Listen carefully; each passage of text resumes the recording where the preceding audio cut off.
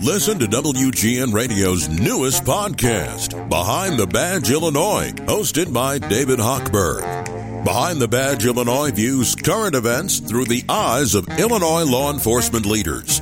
Tune in. Visit WGNRadio.com/Behind the Badge. 720 WGN. Thanks for joining us. It's always hard on Mondays, isn't it? A little harder than it is over the weekend. Got a long week ahead of us. At least it feels that way.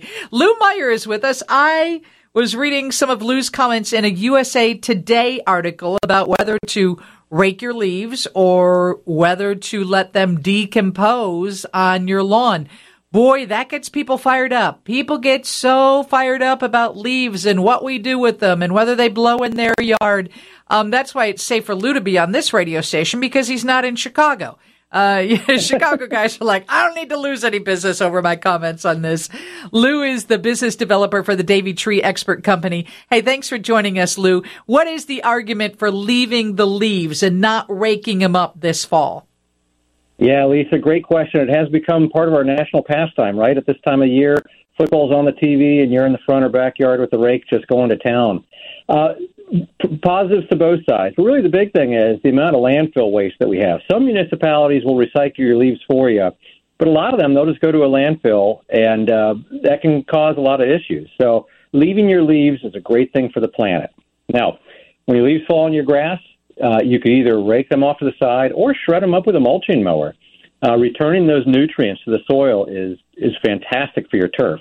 If you don't want to do that, if that just feels too weird to you, either shred the leaves and use it as mulch in your garden, or rake them whole into your garden. That's fine too.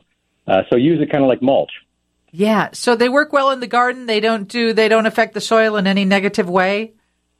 Yeah, great question. They don't. No, they don't affect the soil in any negative way. They help your garden retain moisture. It helps smother weeds when the spring starts popping out.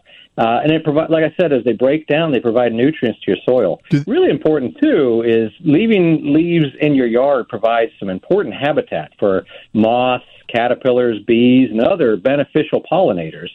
And then working your way up the food chain, all the birds rely on those things. So if you're a bird enthusiast, leaving your leaves can attract birds to your yard. And then finally, that provides habitat for salamanders and toads and box turtles, all those animals that we really want to help out. Steve, you're getting ready to answer a question, and you are a bird lover. Would you consider leaving your leaves till spring? Well, the problem is if you leave them on I've done it before and lost sections of my yard because the mat was too great. I do usually mulch them up. But you talked about putting them on your garden as mulch. Do you need to then remove that in the spring? No, you can use that as your mulch. Now, if you like that fine, double shred, dark, earthy mulch, just do a thin layer on top of that leaf litter to make it more aesthetically pleasing. But again, those leaves will break down over time. And you have to have a specialty mulcher for your lawnmower, or can you just mow them? So you can mow them. Mulching mowers, the mulching blades are usually just a two-part blade system. It's more efficient. So you can mulch with a regular mower. And if you mulch into a bag, if you bag your leaf or turf, make sure to, you can use that in your garden in that way. Yeah. Really, the main objective is to not be shipping it off to a landfill, right? Yeah, exactly. Although they do smell a little bit, right? That's what people are saying, that they get kind of stinky, especially if they're in the garden, but that's just breaking down, right? Exactly. That's the smell of decomposition. So, Lou, if you leave them on your grass, you leave them on your lawn until spring, then you got to get them off, right, or your turf dies? Well, when you shred them, so if you shred them up, right, when they fall, when it's a dry day, if you try and shred them up with your mower on a wet day, it gets bad quick.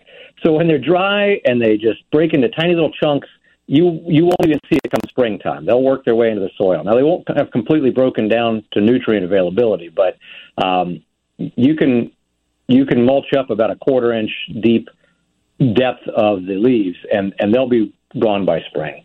Yeah. And somebody said that they heard lightning bugs benefit if you leave the leaves. Is that true? That is absolutely true. That's an excellent observation. All right. Well, and so, Lou, you have a big lawn. Do you leave them till spring? Do you practice what you preach?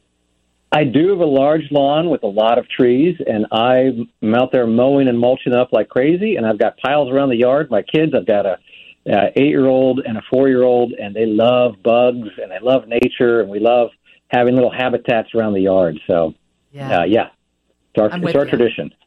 I'm with you. And like you said, if you don't want to do that on your whole lawn, pick one area. Pick one small area and pile them up there, or create some kind of bin that will keep them still on the ground, but out of your neighbors' yards. You betcha. Every little bit counts. And, respect with your neighbors, talk to them. And, if they have questions, just explain what you learned today, that you're helping out the environment. Thank you so much for joining us, Lou. It's been a pleasure. Lou Meyer is the business developer for the Davy Tree Expert Company. He is an advocate for leaving leaves where they fall, at least until spring.